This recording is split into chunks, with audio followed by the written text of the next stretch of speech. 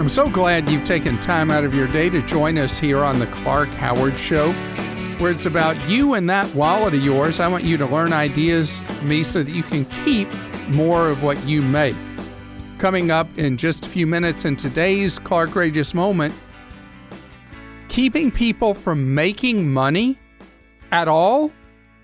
Wait till you hear something that will appall you. I want to talk right now, and I should have said Clark.com is our main website. I want to talk about something that is very disturbing to me. There's new data out about how few renters in the country have renter's insurance. The best guess, somewhere between a third and 40% of people that rent have renter's insurance. You know, if you buy a home, the mortgage company is going to require that you have homeowner's insurance. But when you're a renter, nobody says, hey, by the way, you should really have this renter's insurance. And this comes to mind to me every winter because inevitably there are more apartment fires during the winter. I'm not quite sure why, but it's like every TV news report from an apartment fire says, and the Red Cross is finding temporary housing for the people from this fire because no one had insurance. So here's the thing. Renter's insurance is unbelievably cheap. It's typically $15 to $20 a month. And what it does is, let's take a common example in an apartment building. The person above you, their toilet overflows. Water comes down, ruins things in your apartment. You don't have renter's insurance? Your stuff's just ruined. It's over. Your place is not good to stay in at that point. Many leases, you're still going to have to pay your rent, and you can't even stay in the place that you're renting because of who knows what happened. With renter's insurance, any normal policy, you have the ability to go have temporary housing, and the insurance pays for it while your dwelling becomes occupiable again. Your possessions get stolen. They get burned up in a fire. They get damaged because who knows what happened at the apartment. Most often it's some kind of water problem. You're covered for your stuff if you have renter's insurance. And let me repeat, it's really cheap. Your rent may not be cheap, but renter's insurance is. At $15 to $20 a month, it's a deal for the peace of mind it gets you. And I know there are all kinds of expenses in life. But maybe it means that over the course of 30 days, 3 times you don't get that latte something or other, and you have the money for the renter's insurance. What is a latte anyway? I don't really even know. I don't drink coffee. My son is obsessed with this $5.50 Starbucks drink called a strawberry frappuccino. I think that's it. It's like an excuse for a strawberry milkshake at Starbucks, but twice what a milkshake would be, or getting a $1 Frosty at Wendy's or something. You pay $5 for it. Anyway, that is so off the track. Just drives me crazy. It's so expensive. But anyway, the point is, there are things that are so mundane that we just don't do. But just call whoever writes your automobile insurance and say, hey, I'm a renter. Can you write my renter's insurance? And they say, no, we don't write that, but call so-and-so. They probably will write it, but if they say no, they'll be able to refer you to somebody to get it done. The apartment company you're renting from, may push renters insurance they're selling because they may get commissions from it. And as long as it's reasonably priced and has decent coverage, if you don't want to look any further, I guess you can do that also. Jack joins us on the Clark Howard Show. Hi, Jack. Hi, Clark. Thanks for taking my call. Certainly, Jack. You have a question for me that I may not be able to answer because it could be legal in nature, but let's see how I can do. Clark, I'm the executor of a will that's in probate. I'm at the point where I'm going to distribute around $80,000 plus or minus to the 11 people named in the will, but 2 of them are minors, and the will states that their money must go into a trust until they turn 25. Oh, man, wait. 11 people dividing $80,000. Yeah. So that's $7,000 approximately per recipient. Uh-huh. And you've got to do a trust process for $7,000? Yes. 2 of them. Oh, boy. Because, trusts are not cheap to establish. I'm sure not. And they have to have a trust return and all that. Mm-hmm. Is everybody friendly who's involved in this? Yes. Okay. Do you have a lawyer who's advising you on how to handle this? I haven't talked to him explicitly about the trust yet. All right. I'd like you to talk to him because what you want to do is you want to see if you have executor privilege that would allow you to bust those 2 trusts before they're established and instead do custodial accounts with a responsible adult being the custodian of the accounts. Oh, okay. The reason is that if you have to establish trusts for these 2 kids, and the lawyer will lay this out to you really clearly, the costs involved in setting up those trusts are such that you would be harming the interests, the financial interests of these 2 minor children. Because the costs would erode so much of the $7,000 plus over the time. How old are each of the kids? One's around 10, one's around 3 or 4.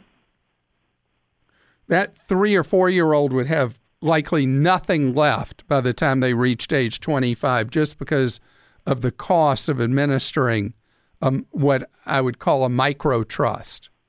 That's not what my sister-in-law had in mind. I'm sure not. And she trusts you, excuse the use of that word in this case, she trusted you to do was in the best interest of these minor children.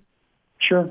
And if the lawyer will give you the green light, doing an alternative arrangement of a custodial account, if you have the discretion as executor to make decisions like that, would be fine. If everybody's friendly and nobody's ever going to come after you, this is set as a non-lawyer completely.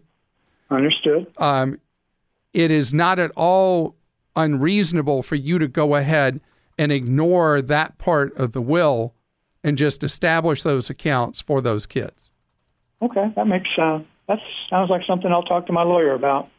So I know that there are lawyers listening right now who are like, I cannot believe Clark said that.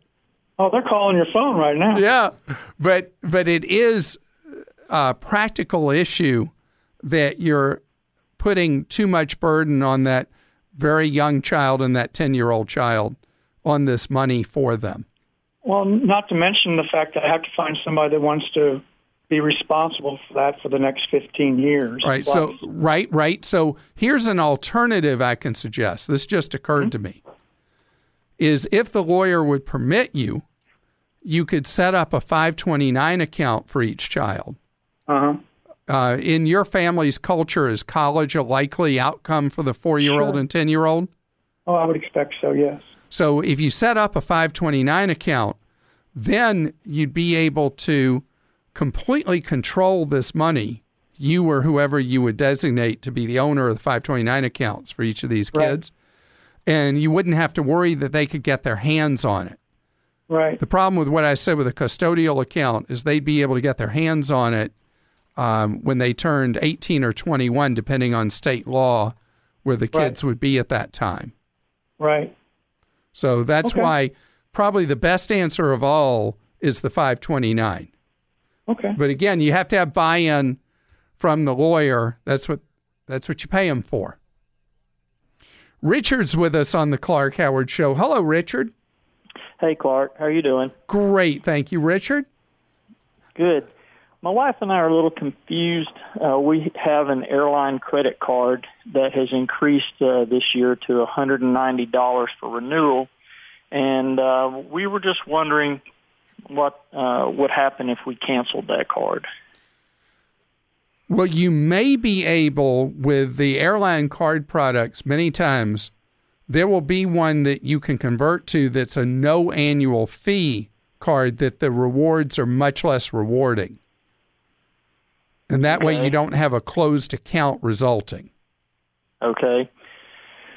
So if we did cancel it, what might be the ramifications on our credit? All right. So what happens with your credit is it reduces the total available credit that goes into computing your credit score.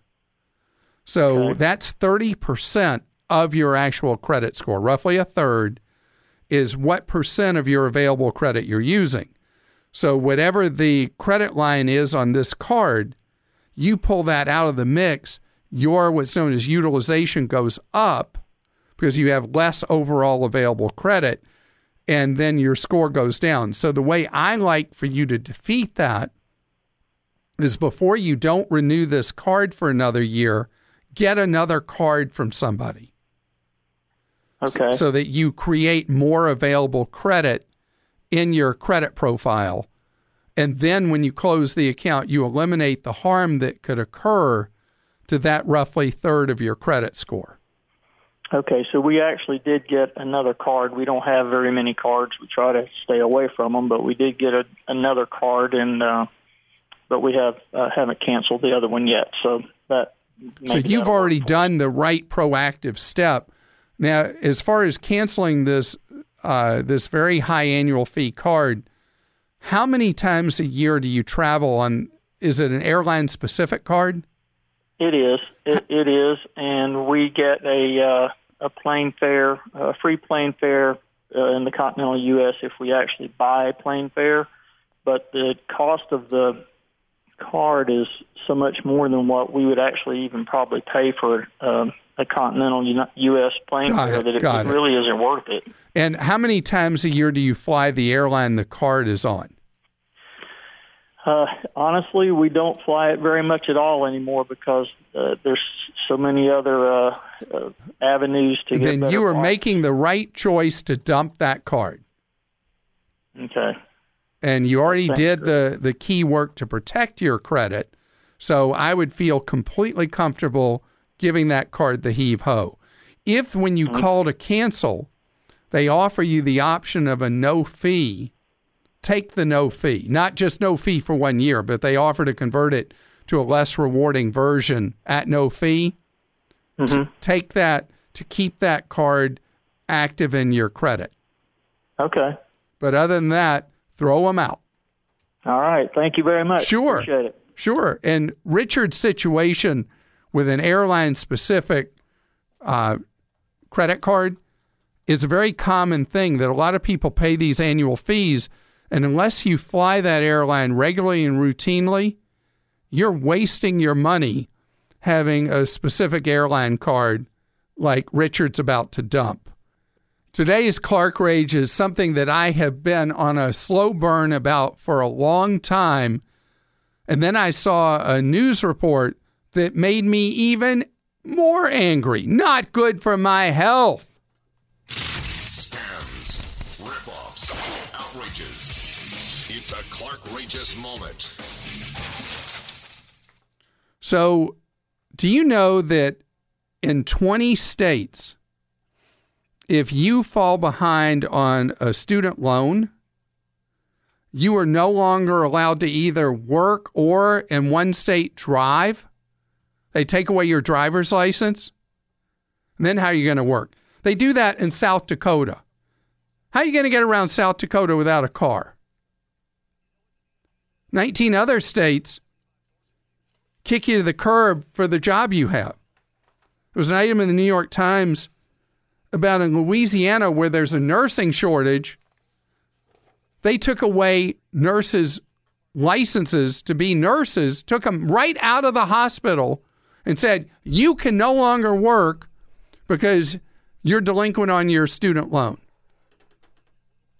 How's somebody going to pay the student loan they're delinquent on if you take their livelihood away? What about the person who dies in a hospital because there weren't enough nurses to take care of them? I am absolutely incensed about states that take away people's ability to earn a living because they fall behind on a loan.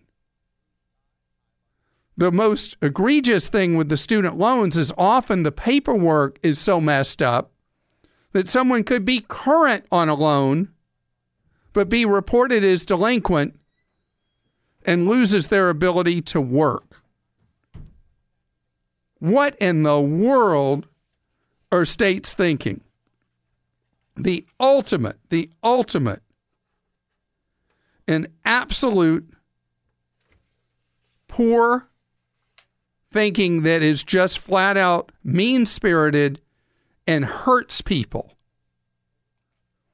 Speaking of hurting people, taking out big amounts of student loan debt eats up your future. Don't do it. It's my pleasure to welcome you here to the Clark Howard Show, where it's about you learning ways to keep more of what you make. Clark.com is our main website, and you want to follow me on Facebook? That's easy. Facebook.com/Clark Howard. I shallow breathe when I talk about this. When I think about families that are one mishap away from being completely tapped out, survey after survey, no matter how you ask the question, people who are in a position in their lives where any minor emergency, there's no money to pay for it. It's depending on how the question's asked. It's usually somewhere between 40% and 50% of Americans have no breathing room financially in their lives at all. And one of the problems, going back to the 50% number, roughly half of us work at a place that has no retirement plan at all. And so people who work at an employer that has like a traditional 401k or work for the federal government, they have a TSP, there's such a culture of doing those contributions into a plan that people overwhelmingly participate. But people who don't have any kind of plan maybe work for a small employer who can't afford to set up a plan anyway, or you are that small employer and you can't deal with that in addition to running all your business. It creates these haves and have-nots where the real economic engine and growth for America is with small, new businesses, startups, whatever. I mean, that's where it happens. Big companies reach a size, they become really lethargic, they have a hard time growing, and often they're kind of shrinking in place because the ability to innovate gets corporatized. The bureaucracy overwhelms the ability to innovate. So we as a country have got to do better for our fellow citizens who are having the opportunity to work for small businesses that lead to income growth for the country and for yourself, and have a chance for you to save for retirement. The state of Oregon has done the coolest thing. Oregon has set up a plan that allows you, if you work for a small business and you don't have any kind of retirement plan there, the state has set up one for you called Oregon Saves, and it's run privately with extremely low-cost funds available. So the state's not taking the money. They're just like a gateway to getting it done.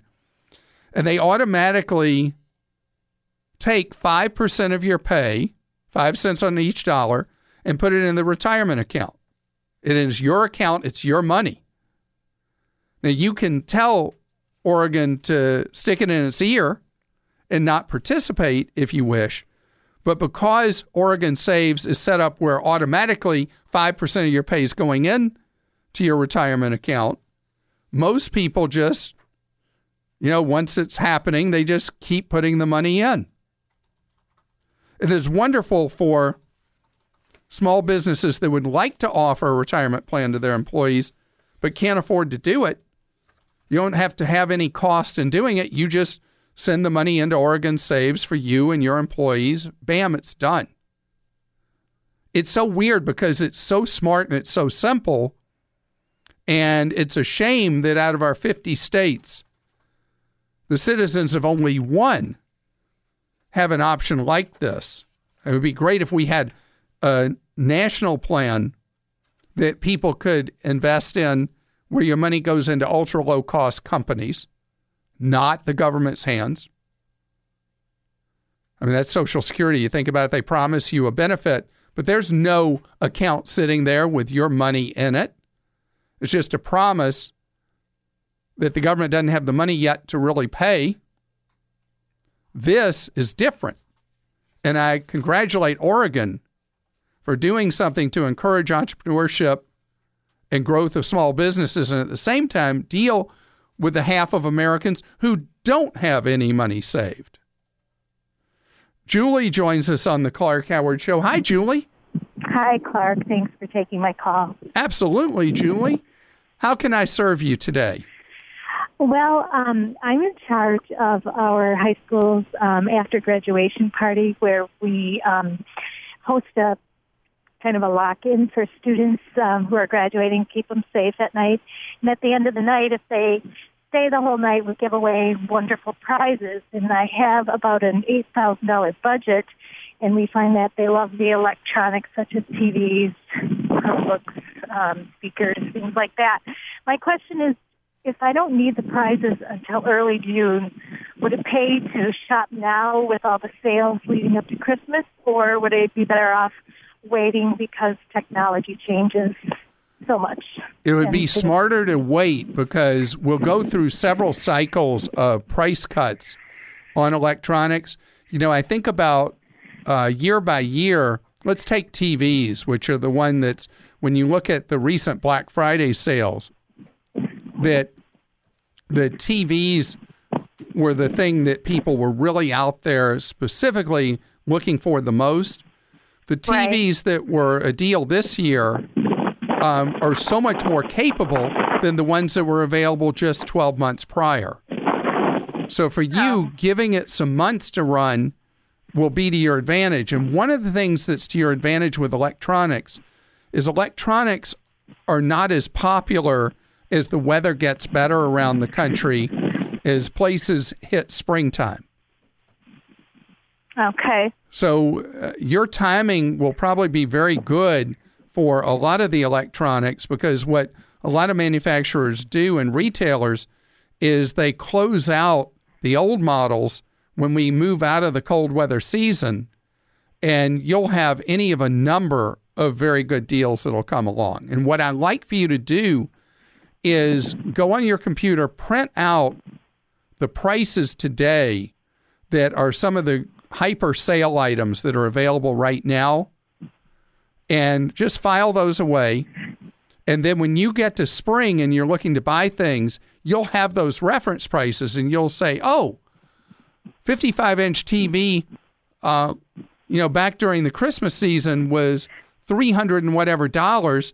Now I can get one for $200 and something or whatever. You'll be able to, with those reference price points, you'll know when something, as you get out of winter, will be a real deal and buy it. Oh, great idea. And, we've got our Clark Deals site, and we've got a number of competitors that have deal sites that you can follow the prices as you get closer to this teen event, and you'll know when is the best time for you to lock in and buy on various things. It won't be everything all at once. Okay. Well, I appreciate your information. Thank you so much. Sure. How does it work, by the way? Did the bribes work? Did the kids stay? They do. We get, each year, I've been doing this for several years now, and we get probably like 96, 97% of the graduates who attend and stay till 4 a.m. because these prizes are, good prizes. And who knows, how many kids you've kept from injuries or worse over the years. Right. Yeah. That's our goal. That is great. Good for you. Melissa's with us on the Clark Howard Show. Hello, Melissa. Hi, Mr. Howard. Oh, Melissa, please call me Clark. Okay. That's a rule of our show, is that I'm just plain Clark. I'm no Mr. anything. It's ingrained in me. I apologize. No, that's okay. So you were in a car accident. Are you okay? Yes, everyone's okay. Thank you for asking. All right. That's the most important thing. But now you're dealing with the aftermath. Tell me what you're having to deal with. I was rear-ended, so I took my car into the shop that the insurance asked me to. Colin, can you please be quiet? And What would your baby rather tell the story? he'd like to sing you a song. Oh, well, let him sing. Is he a good singer? He's 2, so that just depends on your perspective. Okay. We took our car into the shop to get the repairs done, and the shop also has the rental car agency right next to it. So I went to go get my rental car, and they asked me for my credit card, and I was confused because the insurance agency is supposed to pay for my rental as well, and I explained that to them, and they said it's their policy to charge $50, and then they refund it when I return the car. And I wasn't sure if they're allowed to do that or not. And I tried to do a quick Google, but I couldn't. Yeah, that's actually, so I get to be Clarkle instead of Google. So the deal is, yes, that is a common procedure. And $50 is actually a lot less than I usually hear. So usually it's $500 hold. You sure it was only $50 hold? Yes. For $50 hold, say, yes, you can hold $50 on my card all day long. Okay. Because think about it. It's crazy you think about when somebody rents you a car.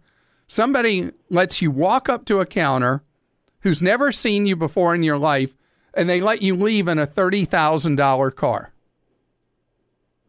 Pretty weird, isn't it? Well, yeah, but they have insurance. Yeah. So I would not feel nervous about that, and I'd feel just fine letting them do the hold. Okay, thank you. Sure. And how long is your car going to be in the shop for the repairs? Right now they're saying 5 days. They're going to be able to fix your car in 5 days? Well, I have a really big car, and the person that hit me has a really small car. So her car was totaled, but my car just needed the rear end repaired. Is she okay? Yeah, she's okay too. Oh, that's great. That's great. Yeah. Yeah, so the deal is completely as they said, and I think you'll be just fine. And I am stunned because I have never, ever heard of a body shop being able to turn around an accident vehicle in 5 days. So that is outstanding. And the most important thing, though, everybody's okay. And Joel, how about we do an Ask Clark here? Yeah, Clark, let's do that. Chris reached out via the Ask Clark form on Clark.com, and he wants to know what's the best place to find a good rate on a refinance for my house. So when you're doing a refinance, you can really be aggressive about it. Where when you're buying a home, I'm very nervous about online lenders because if they mess up, you could lose the home that you're trying to buy. You'll not be able to close under the conditions required the contract. On a refi, there's really no real risk. It's really low grade. So I like for you to have a strategy that works like this.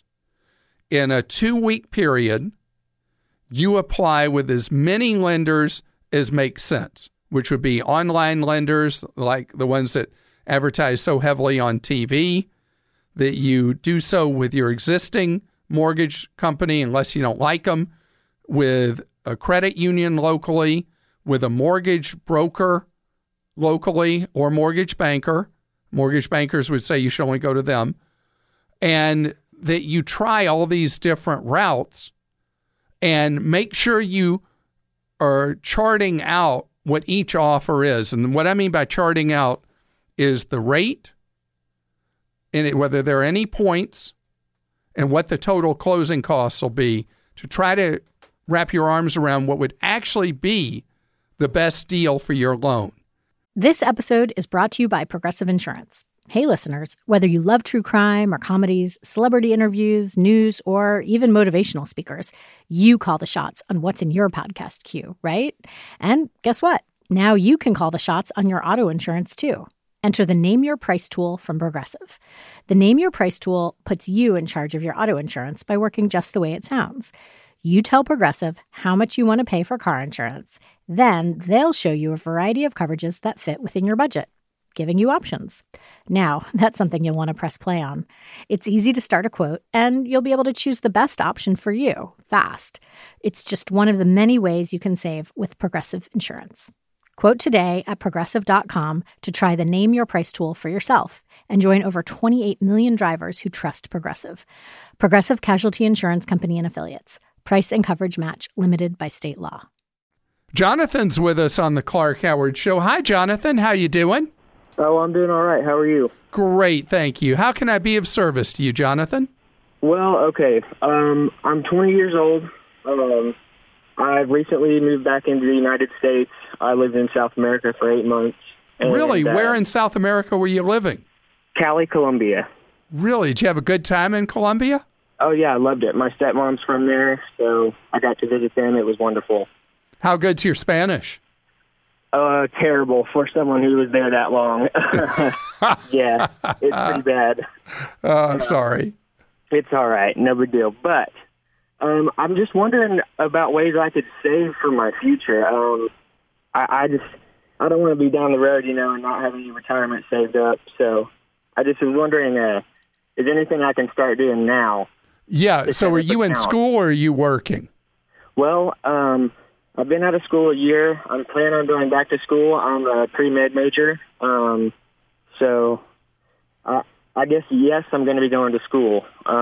Because in any year you have earned income, it's really easy for you to save money for the long haul. And thinking about this at 20 is great, because money, a dollar you put aside at age 20 is so much more powerful than a dollar put aside at age 28, 32, 40, because the way money grows over time invested, time is the most important ally you have.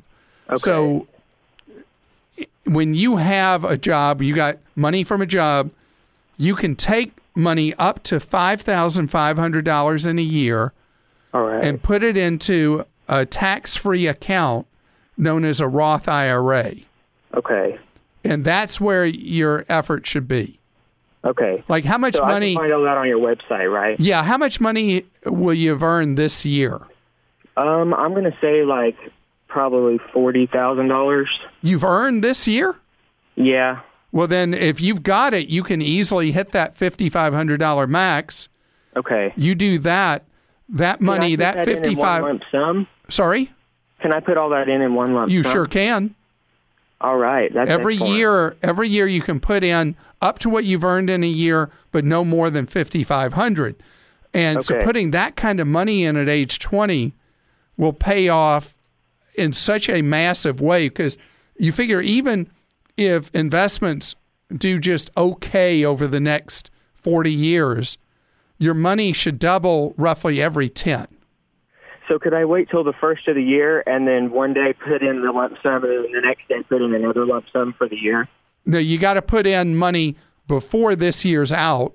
Okay. And then January 2, you can put in another amount for next year, as long as you think you'll out-earn $5,500.